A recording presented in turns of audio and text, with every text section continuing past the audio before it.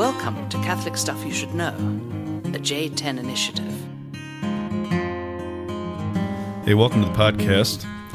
Father John, Father Nathan Goebel, as always, the red beard, the wild mullet. We're back on the horse. Back on the horse. We podcasted, took a little break, said Mass, and watched an episode of Law & Order. SVU. Which was my first, I believe. Boom, boom. Boom, boom. So thank you, Dick Wolf, for producing Dick Wolf. Law & Order. And we have, who gave us these drinks again? The beers we're drinking? The beers we're drinking are from Dr. Brazelton. Dr. Brazelton. Pediatric doctor, right? And we have glasses. Yep. That say, keep calm and listen to the loon clock. Listen to the loons. Sorry, the darkness of the porter is covering the bottom of this. So thank you to everybody for our gifts here. So here we are, round two. Wait, they are from... Oh, it doesn't... Okay. Katie Rice. Katie Rice. Katie Rice. You know her? I think so. I think she was in Boulder with me. Saw these and find out. Knew you two should have them. Hope you're doing well. No need to send a thank you or shout out. Well, cheers, Katie Rice. Katie Rice. I think Katie was a grad student when I was in Boulder, but we're not sure. So thank you. If that's you, if that's not, thank you, the other Katie Rice. So the topic we're looking at today is one that people are probably like, I don't know if I want to click on that one. Big words. Father John thinks he's kind of a big deal now because he's going on for a degree. But as people who listen to this know, we don't prepare podcasts. We just try to read and pray a little bit and then talk about it. Yeah. And we're having a conversation. You don't prepare. I don't prepare to have a conversation with you, you know.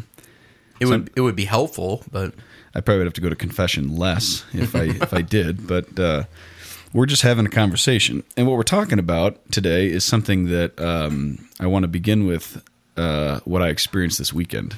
Okay. So I was up in Boulder for the going away party of apartment 14. Grace Jacobs, Melissa Zizda, Hannah Wilson, and Gold Eyes, Emily Anderson, and Todd Fraker was there. Todd Fraker is John Fraker's dad. Whoa. A wild man. Well, First time I met him, I wasn't in Clerics. He picked us up at the airport, and he looked at me and he goes, "Aren't you supposed to have your costume on?" And I was like, "Oh, crap, here we go." Todd is not Catholic, but he's a formidable intellectual. And Todd said... Oh, that's right. He looked at me and he goes, "So, what do you know about Karl Barth's Universalism?" And I was just like, I have no idea. I just came off a Focus conference, and I haven't slept in like 5 days. So he's a good guy. But he was locking horns with Tyler Lynch. Oh, my brother-in-law's brother, who is a convert, definitely does not listen to the podcast. They were in the same car together. Like Longhorns, just is that right? Longhorns do that? No, mountain goats. Mountain goats. That's what they were. Yeah, they're like mountain goats. They were like mountain goats. Bighorn sheep. No, Bighorn sheep. Yeah, something like that. But they were going at it, and so great party. The girls are graduating. When I started in Boulder, this crew was just starting as freshmen. So the fact that they're finishing, I'm like, whoa, that's crazy. Yeah. End of an era. It kind of feels like the completion of my Boulder days, with the exception of Teddy, who's forever 17 years old, it feels like. Yep. It's like, good Lord, man, when are you going to be 21? The red panda. And so being up there, the party kind of passed. And then it ended up just being kind of a core group of people sitting around. And the group was the priests up there, Father Peter Mussett, Father Brady Wagner. Peter Mussett, famous from Lanky Guys podcast. That's right. Another shout out. Who's been on this one before. Yes. And so Father Peter, Father Brady, and then the Focus team. So Josh and Beth Santo, who said thank you for sending her home with food. Mm-hmm. He thought that was very thoughtful. He did. He left me a nice message. And I said, Goebel's the only one thoughtful enough and maternal enough to actually think about that. Beth came down and took some family photos of the companions, which is a very interesting experience for anybody not seasoned in priestly fraternity. It's kind of overwhelming, I'm sure. Yeah. Because we're fighting and bickering, and then she's like, "Okay, smile." And we're like, "Cheers, everybody smile. Clink your glasses." Oh, I hate that picture. It's all right. It's funny because, like, I know what was actually happening in that picture, because before it, like, somebody said, "Goebel, what are you doing?" And I was like, "I'm saying hello to our friend that just arrived." And they're like, "Get in here, we're supposed to take a picture." That's right. And then she's like, "Come on, raise your glasses." And I was just like, grr. And you look like it in the photo. Mm-hmm. Yeah. Yes, I do. So Beth Santos was there. The rest of the Focus team and then a couple others, Keenan Fitzpatrick and Bree, and then Brady Wagner's brother, Bo, his fiancée Anne. Aptly named. Bromont, as we call it. So anyways, they're sitting around, and as I was watching them interact, I was thinking to myself, this is what it should look like when Christians are friends. It should look different. And you could just feel, it was like palpable, the love that they had for each other and the kind of uniqueness of this small community that they share up there. And certainly there's other people that they're friends with, but that's kind of their core crew. And they've had really an amazing year, and a lot of fruit has come from it. But I think the source of their missionary fruitfulness on the campus at the University of Colorado is rooted right there in that room. What I saw was that was the source of it. Yeah. And I was thinking to myself, Boulder is a beautiful place, but it's a wasteland when we're talking about communion, because the postmodern world is. And I was thinking to myself, this is like a garden of communion within this wasteland, so to speak, of isolation. And why do I say that? I don't say that to hate Boulder. Boulder's just kind of ahead of the world. It's kind of like, this is where we're going. Secularization, postmodernity. And one of the attributes, when I think about it, one of the attributes of postmodern thought is the conviction that at the very end of the day, what you're left with is existential loneliness. There's not communion and there's not love. The stranger. Yeah, so Camus, Sartre, big on this, but even Nietzsche and Heidegger, everybody's kind of pointing to this kind of at the base of human existence is the inability to be known and the inability to be loved. But also a way in which we know each other much more than we ever have with Facebook, Twitter, right? So Instagram. So we're living in a time that's marked by postmodern thought. We're more connected than we've ever been, right? Through technology, through social media. We're more known, but we're actually not known because it's not in the order of love. And it's when you reject the faith, you reject that love is really the essence of everything. You reject that communion is the foundation of everything. So I was thinking about that, and I was thinking about that experience because I can be a very wrathful and prideful man, as you know, and envious. And it wasn't that. It was just a moment to kind of watch and to see like God has done something, and it's beautiful to see it. And what it was is communion. It was a communion of people. So that's kind of the launching point into it. Now, the other fancy word that we threw out there, ecclesiology of communion. Ecclesiology is what I'm going to be studying for the next couple of years. So I've been really interested in dogmatic theology, but I'm emphasizing in ecclesiology. I didn't tell you that? No. Yeah, But so the bishop told me that. He told you ecclesiology? Yeah. How did you leave this out? I don't know. You said systematics. Yeah, so that's the broader thing, systematic or dogmatic theology. But then within that, there's Systematics is Protestant. That's right. The specialization is in ecclesiology, so the theology of the church. He said that, the bishop, the Lord Archbishop. Lord High Archbishop Samuel Aquila. Good. Yep. So that's what our friend Father Matt Henry studied. Right. So Matt and I had a good chat about that. Huh. He gave me a stack of really huge books that I'm kind of overwhelmed by looking at. Symbolique by Müller. You know who got me that for my ordination? Keith Kenny. Klaus Bundesen. Ah, Klaus. Yep. Wunderbunde. Yeah. Newly married. So anyways. Ecclesiology. What is ecclesiology? So what is ecclesiology? It's just the study of the church, the theological study of the church. There's got to be more than that. Well, we're just kind of riffing today a little bit. So what I'm interested in studying, and as I think about it, I'm kind of like, what am I passionate about? I'm passionate about understanding the church as what I saw in that room. That's what I want to study, and that's what I want to be able to contribute to. And I want to think and research and write in such a way that helps to articulate what we're trying to do in the Companions. What this podcast hopefully feels like, an experience. Like these guys have a friendship, they have communion, and you get brought into that. That's the hope. And I want to understand it theologically so that I can contribute to it. So it's funny to think of study as, and this is Goronsky, our spiritual father. It's coming out of human experience and is leading back to human experience. It's not just an isolated thing where I'm just going to build some system and make some contribution. I'm really not. What I love is people, and I want to see that lived out in the study. So that's the ecclesiology of communion, is this a way of understanding the church as communion. Understanding the church as right there. And I preached about this a little bit because all this coincided with our weekend readings, John chapter 15, right? So I have called you friends, friendship. So the relationship, friendship, and communion.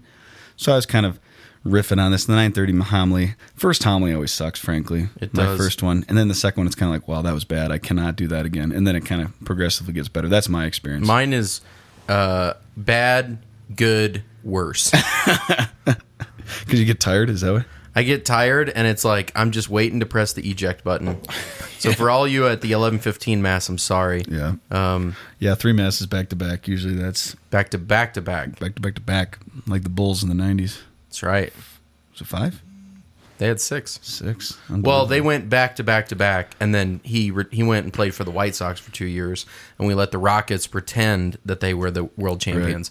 And then Jordan came back and went back to back to back. But we don't want to talk about the Bulls right now because LeBron James I don't want to talk about it. I hit said a I didn't want to. 1 second buzzer shot. It was ridiculous. Which is funny because the week before, Derrick Rose hit a last second. Which was awesome. Yeah. So Yeah. go on. Anyways, so we're not happy about that. So you're riffing at your mass. riffing at the mass about friendship, communion, blah, blah, blah. But basically, one of the reasons this is becoming more important is because having like an exit point out of my world here, it almost like forces a spiritual inventory of relationships because everything starts to be felt more acutely. Yeah. So when I'm with people, it's like, how many more times am I going to be able to sit here with Gobel and do this? How many more times am I going to be with Andrea or Sanit, my family? You start to kind of savor it a little more. Sapare, right? That's what Ignatius is big on that, to savor. But then also you feel more acutely the lack of communion. So unreconciled relationships that are not tied up, that are not cleaned up, and I'm leaving, you feel that. You feel the pain of that a little more than if I was just kind of moving through life here, going into another year, be like, okay, whatever. These people are around. I'm estranged from them. But you feel that. You feel everything. It feels like a little more intensely, which is a good thing, I think. But it has me thinking a lot about the nature of communion. So that's the initial thoughts. You got any thoughts, feelings, or desires on that, as Deacon Pat from IPF would say? Yeah. I mean, it's good that you're enjoying the good ones, but also it's odd because, I was thinking as you were talking about that, about Monsignor Leone and kind of the last act on the deathbed for the person to make the sign of peace and then reconcile with the family, or even, as he says, tell him you love him, tell him something you've always wanted to tell him. In some sense, like that's what you're really having to go through, in these last days, is just, ingratitude for the relationship and the person. It's not that you're dead, it's not that it's over, but this part of your life is dying, Yeah. It'll be, chapter 2 or something. Yeah.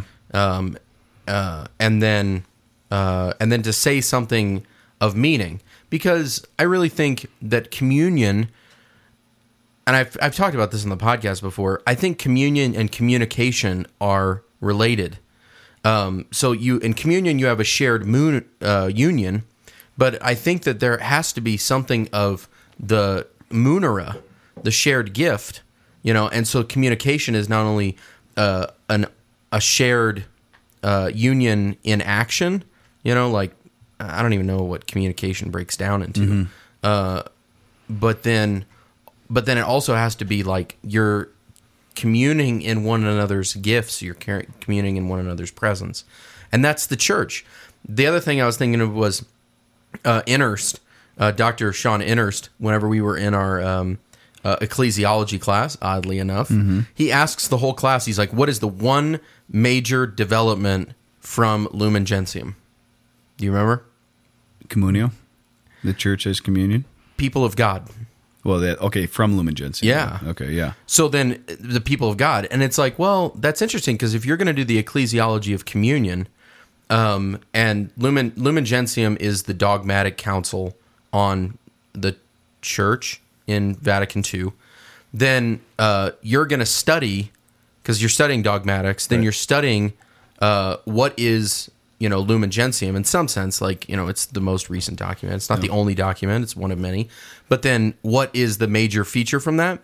People And what are people? Well, it's the plural of persons. So that's kind of what you're experiencing, which is like I've experienced persons. Right. If we elevate kind of our understanding of communion to just like we're one people, you know, well, yeah. I mean, we're all Americans. We're all kind of, I mean, half of us are men. Some of us are from Colorado. You know, like you can elevate people into segments, but how much more important is it when you have persons and you have communion of persons? Right. Yeah, we're all in one state. We're all in America, but we're not in communion. Right. How do we have communion in the church when we have even more diversity? Right. You know, we cross national boundaries. Right. So, yeah, and that is isn't that amazing that was everything I was thinking about while you were talking? that's amazing. Usually, I'm just like, oh crap, he's going to say something. He's going to ask me to say something. I'm just happy. Yeah, you're engaged on this. We're talking about something though that must be the beer. Must be the beer. Something about that porter. The thickness. It's like almost like a milk shape. It's amazing. The so my milkshake brings. Oh, sorry. That's okay. When you think of the Catholic Church, when most people think of it, I think including Catholics, as they say in Minnesota, the Lutherans say that. When they're thinking about it, they're not thinking about people. We're a different people, and they're not experiencing communion. I said this. I said, this is not a place where you come and say this is a deeper experience of communion, of friendship. Right? Random people show up for Mass, right? Get the Eucharist, go, move on with their life. It's not what it's supposed to be. Most Catholics have never experienced what I saw in that room in Boulder, which is a small, concrete, lived communion, so to speak. The essence of the church is all right there. Mm-hmm. So the institution, the hierarchy, these things are essential, but they're not the church, right? And what drives me insane is that the continual worldly appraisal of the church is that it's just a sociological phenomenon that's just organized by all these kind of white, oppressed, celibate men in Rome. And it's like, that's not what the church is. But that's the experience of a lot of people, right? But you're saying that the hierarchy is not what the church is? I'm saying the hierarchy is essential to the church. It is essential. But the essence of the church is not just a hierarchy. Hierarchy is at the service of... because the whole priesthood is holy orders is at the service of communion, right? Mm-hmm. That's from the Catechism. We've talked about that, right? From your podcast on that service of communion, marriage, and holy orders. So the hierarchy is at the service of cultivating that in a deep way.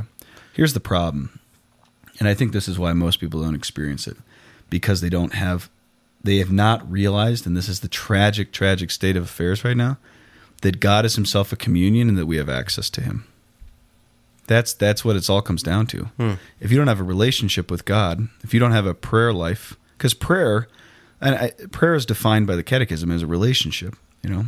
Yeah. So when people say, I don't have time for prayer, it's like saying, I don't have time for a relationship. Well, that's fine, but then doing Catholic things is not going to make a lot of sense if that centerpiece is falling out. The reason why the intensity of that thing I experienced in Boulder, in that room, was because of the Trinity. It wasn't because these people are just really into, I don't know, Scandinavian lounge music or whatever Musset is listening to at the time, which he did have a phase where he was listening to Scandinavian lounge music. He's an excellent DJ. Yeah, he is. It's not just we're into that, you know, or we're making Camino maps or something like that. It's something deeper. It's that I've experienced the communion of God, and I actually share in that in myself. I participate in God, who is Himself the fullness of communion. Union with communion, right? Question though, because you're saying that they haven't yet experienced a relationship with God. Many people that I know who pride themselves on a relationship with God don't have a relationship with one another. So you're saying that the solution is that they haven't yet realized that God is Trinitarian and communion. I think some people have recognized that, but then also that I'm called into communion with the other. Right. And not just the other with a big O. Yeah. And I think that's there's two poles. One of them, like what I'm thinking about with my parish, it's like, let's build community. We have all these ethnicities, all the multiculturalism. Let's become one community, you know? And it fails because it's our attempt, you know, to build relationships with each other. And then you get these weird parishes where it's bizarre. And then the other extreme is I relate to God in such an individualistic way that it has nothing to do with other people. Mm-hmm. And that is oftentimes coupled with an over-spiritualization, angelism, which is kind of our enemy, right? Yeah. If Josh Groban or whatever that guy's name is Larkin's enemy, ours is angelism. I forget his name. Yeah. But angelism is where you over-spiritualize and you lose your humanity in the process of deepening the interior life. And that's always been rejected by the church, but it's so prevalent. And so the deeper you go in prayer, the more you should be capable of communion with others. And I mean everyone. You should be able to talk to anybody, you know? Just read a book on Madeleine de Brel's life, kind of the Dorothy Day of France. Super interesting woman who moved to the communist city outside of Paris called Ivry. And we should do a podcast on her I life. can't believe we haven't already. I know, it's crazy. So Andrea Polito, Matt Henry, thanks for turning us into this. Yep. But Madeleine had this capacity to relate with communists in friendship at a time when the church was totally just freaked out of any participation in any kind of Marxist thing, which is understandable, you know, because it is kind of an atheistic humanism. But her prayer led her to the capacity for communion with others regardless of their worldview. And that's where we need to go. Instead of this kind of like, let's just keep sticking it to people about the issues and kind of become this like entrenched, you know, Balthazar wrote a book called Raising the Bastions, R-E-Z, right? Like we don't need to go back behind bastions again. And we're starting to do that, I think, in the last, 10, 20 years. What we need to do is we need to become the loon. Yeah. Men and women of deeper communion. And the Trinity does lead forth into that. One of the things is, you talked about, a parish that will remain nameless, but there's some, especially in post-Vatican II, not to bring it back to this, but in post-Vatican II liturgy, that we share this communal meal. Right. And there was a time in my life where I was in confession with a priest at University of Illinois, who happened to be my spiritual director. You can connect the dots. And he said, I want you to think about the Mass as a sacrifice. And I said to him, the Mass isn't a sacrifice, it's a communal meal. And he said, well, you just changed your penance. For your penance, I want you to go to Mass and count the number of times that sacrifice, oblation, offering, like kind of gift is mentioned. And it opened my eyes to that, okay? There's, in the new Eucharistic prayer that just came out, like, you have 1, 2, 3, 4, then you have reconciliation 1 and 2, and then you have the masses for special occasions, something like that. In one of the lines from that, it says, in whose body and blood we have communion. How do you have body and blood? It's got to be a sacrifice, So something of Christ's offering is what unites all of us together. He doesn't just bring all of us together and say, come to the feast of, St. Francis Cabrini. Come to the table of plenty. Come to the table of plenty. And whoever wants to come, Jew, Greek, slave free, big money, no money, whatever. He does do that, but the only reason why we have the ability to come together in communion is because his sacrifice has overcome the division that has been wrought since, the time of Adam and Eve and since the time of Babel.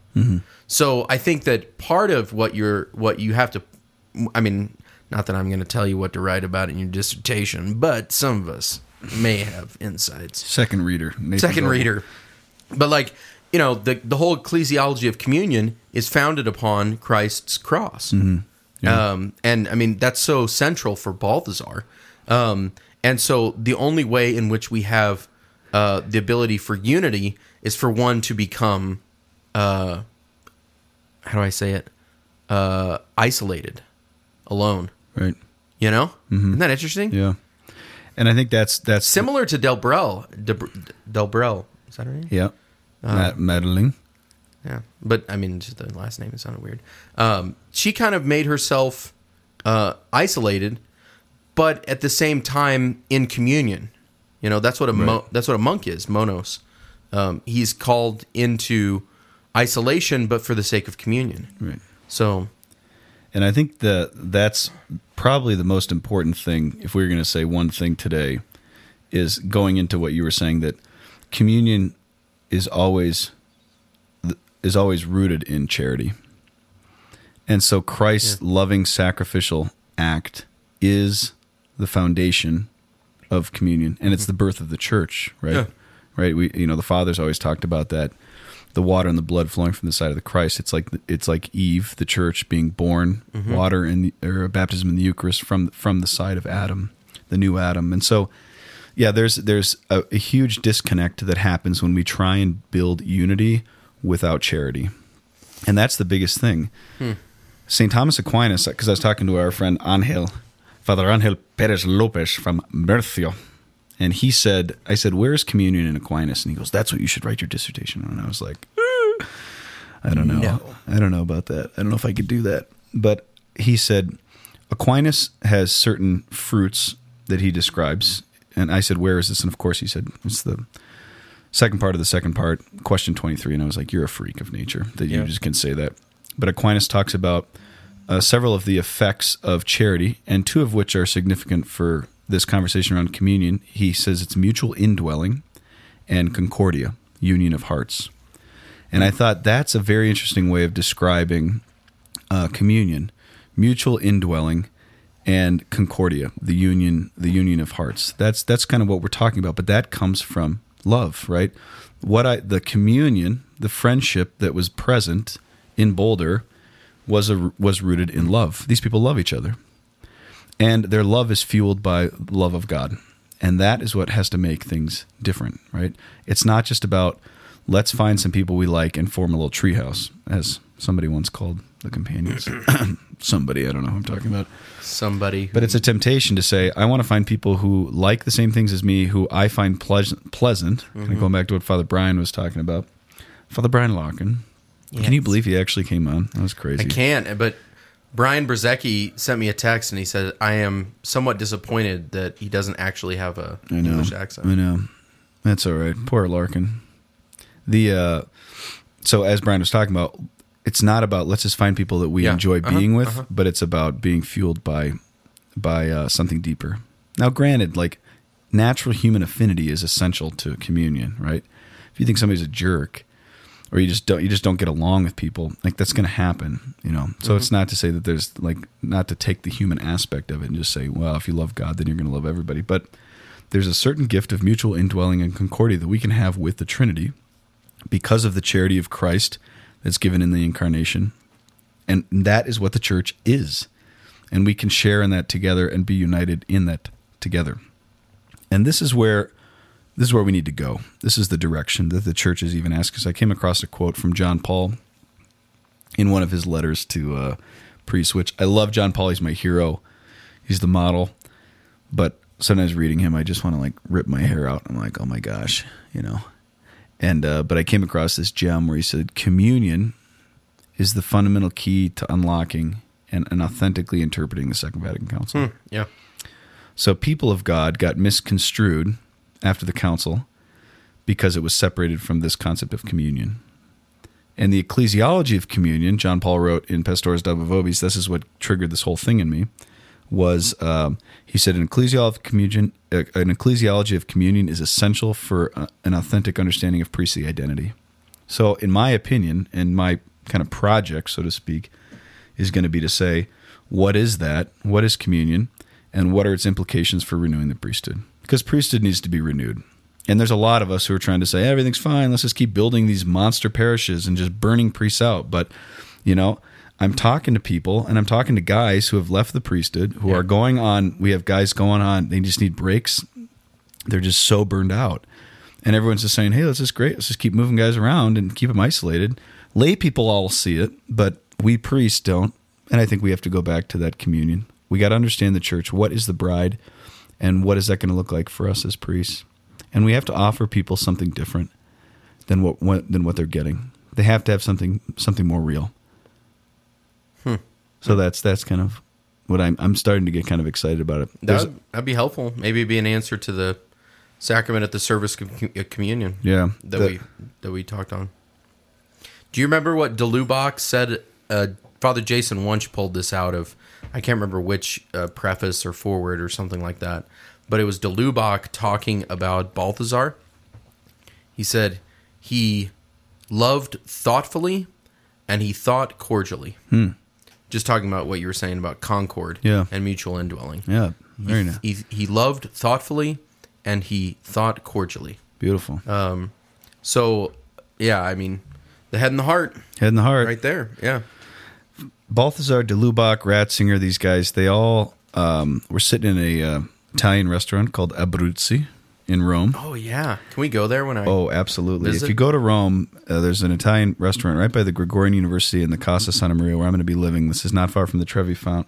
He is not taking visitors, folks. And Abruzzi, famous for its carbonara, but is also the place where they were sitting talking, and they came up with the idea to say we need to start a journal called Communio, communion in Latin, to help us kind of move the church out of the craziness that happened after the Second Vatican Council. Yeah. And so Communio still exists. You can order it online, and it's in dozens of languages, but they're the founders. And so it's kind of exciting to share in that. Yeah. These guys, these giants, we're pointing to this, and I just hope that everything kind of goes to plan, and I don't fail out of my Italian classes, and I can actually pursue this, because I think that there's a lot to unpack. When you read Pope Benedict, communion is everywhere. The concept of communion, and same with Giussani, communion liberation. Yeah, that's what I was thinking. Yeah, I mean, they're really speaking to something here, and we need to kind of, I think as Americans, we're so damn pragmatic, and it's just about building things quickly. You know, I just was driving past C470, and it used to just be a lot of open fields out here, like when I grew up down here.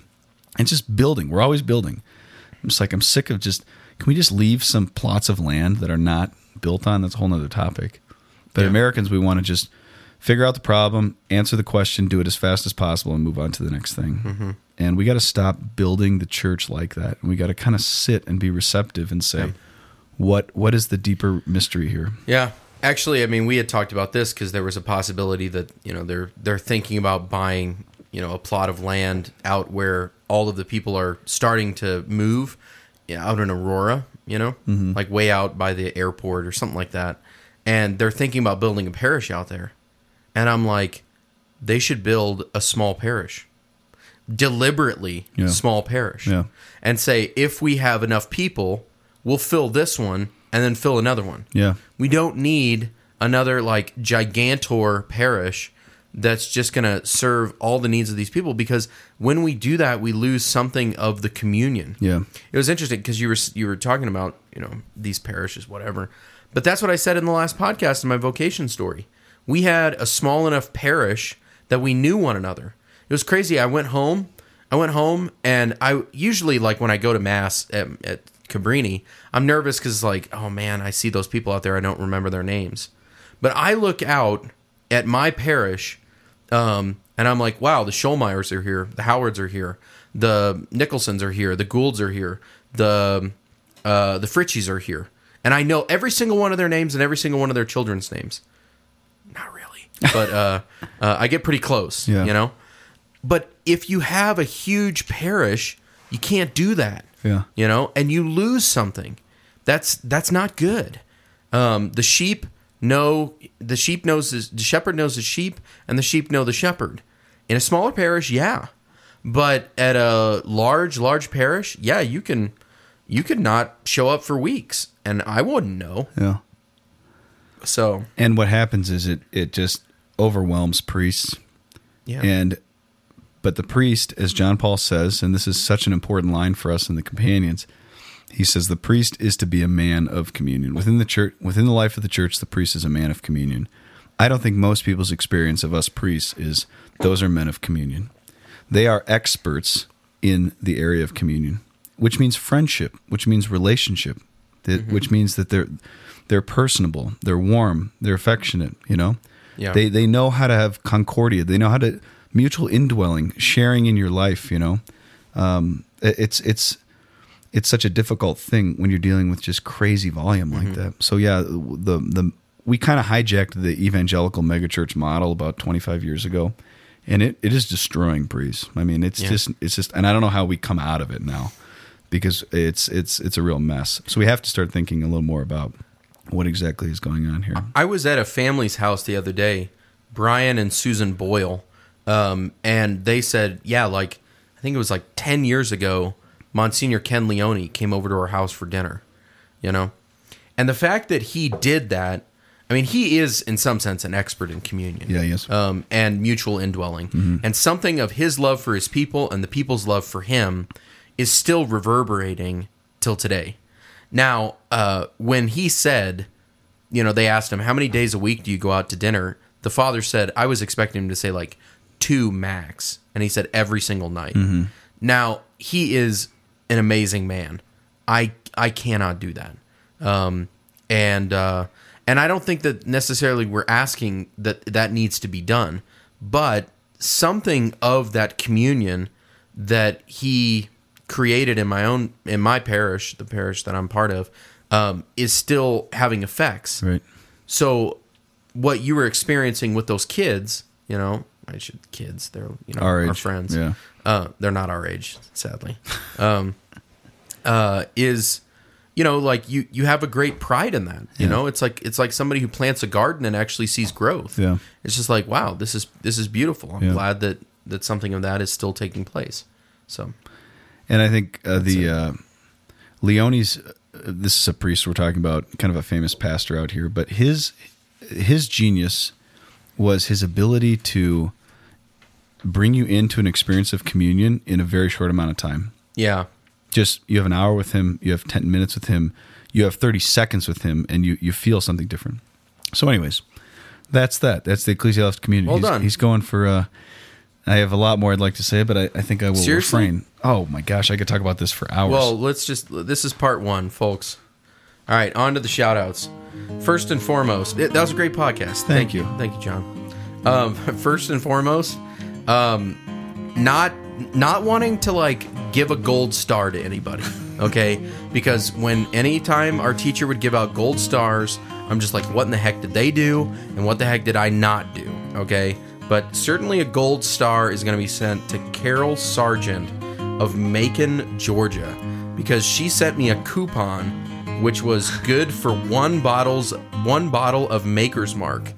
And how did she send the coupon? It's in the form of a check. Yes. So she sent us a check for a bottle of Maker Mark.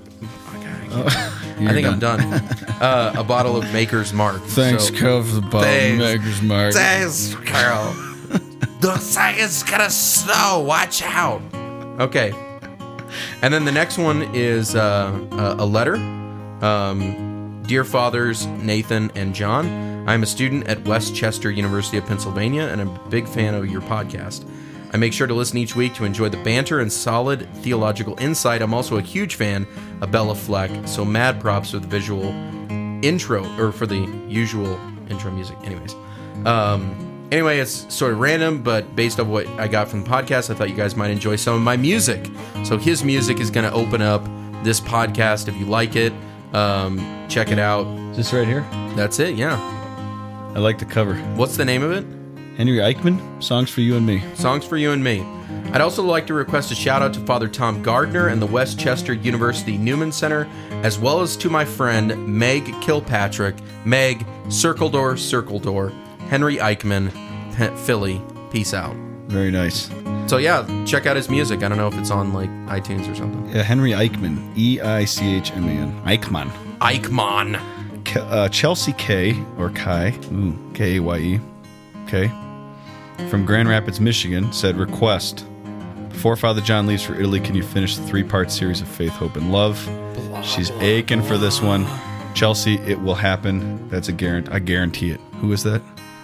Who guarantees everything here? There's some salesman here in town. Oh, yeah. I guarantee That's Tom Shea. Or Tom Shane. Oh, yeah. You're going to like the way...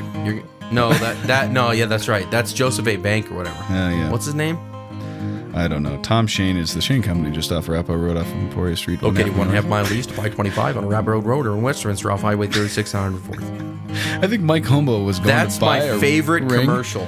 This guy, for people not in Colorado, anybody in Colorado knows what we're talking about, but this guy Tom Shane has the most monotone voice, and his jewelry shop. He's been telling us that for decades, and it works. Everybody knows exactly where the Shane Company is and their hours. So, I got another email. Can I read this one? Go ahead. This is from, "Hey fathers, it's me, Pam." Uh-oh. Oh yeah, The Pam? the Pam. Yep. Thanks for the brownies, Pam. She's been hanging out with the Sisters of Mercy. She asked, "What's the status with Our Lady of Tenderness?" What? Just hang. I think she was helping out. What do you mean Our Lady of Tenderness? The Pustinian. Yeah? She said, "What's going on with it? Has it reopened yet?" What? Is this Pam Anderson? I believe so. Thanks for everything you do, Pamela Anderson. That's her, yeah. How does one get to be cool enough to go on a mountaintop mass trip? Oh. Question mark. Well, that's a Pam, question you are for definitely cool enough, but I won't be doing one for a little while, right? We'll get you on one. I think we have to do one last 14er. I think the status, Pam, of Our Lady of Tenderness Hermitage is pending right now. There's a board of advisors, but we're hoping that it will be accessible here in the next year. Yeah, he said Father Guido said that they need a Pustinik.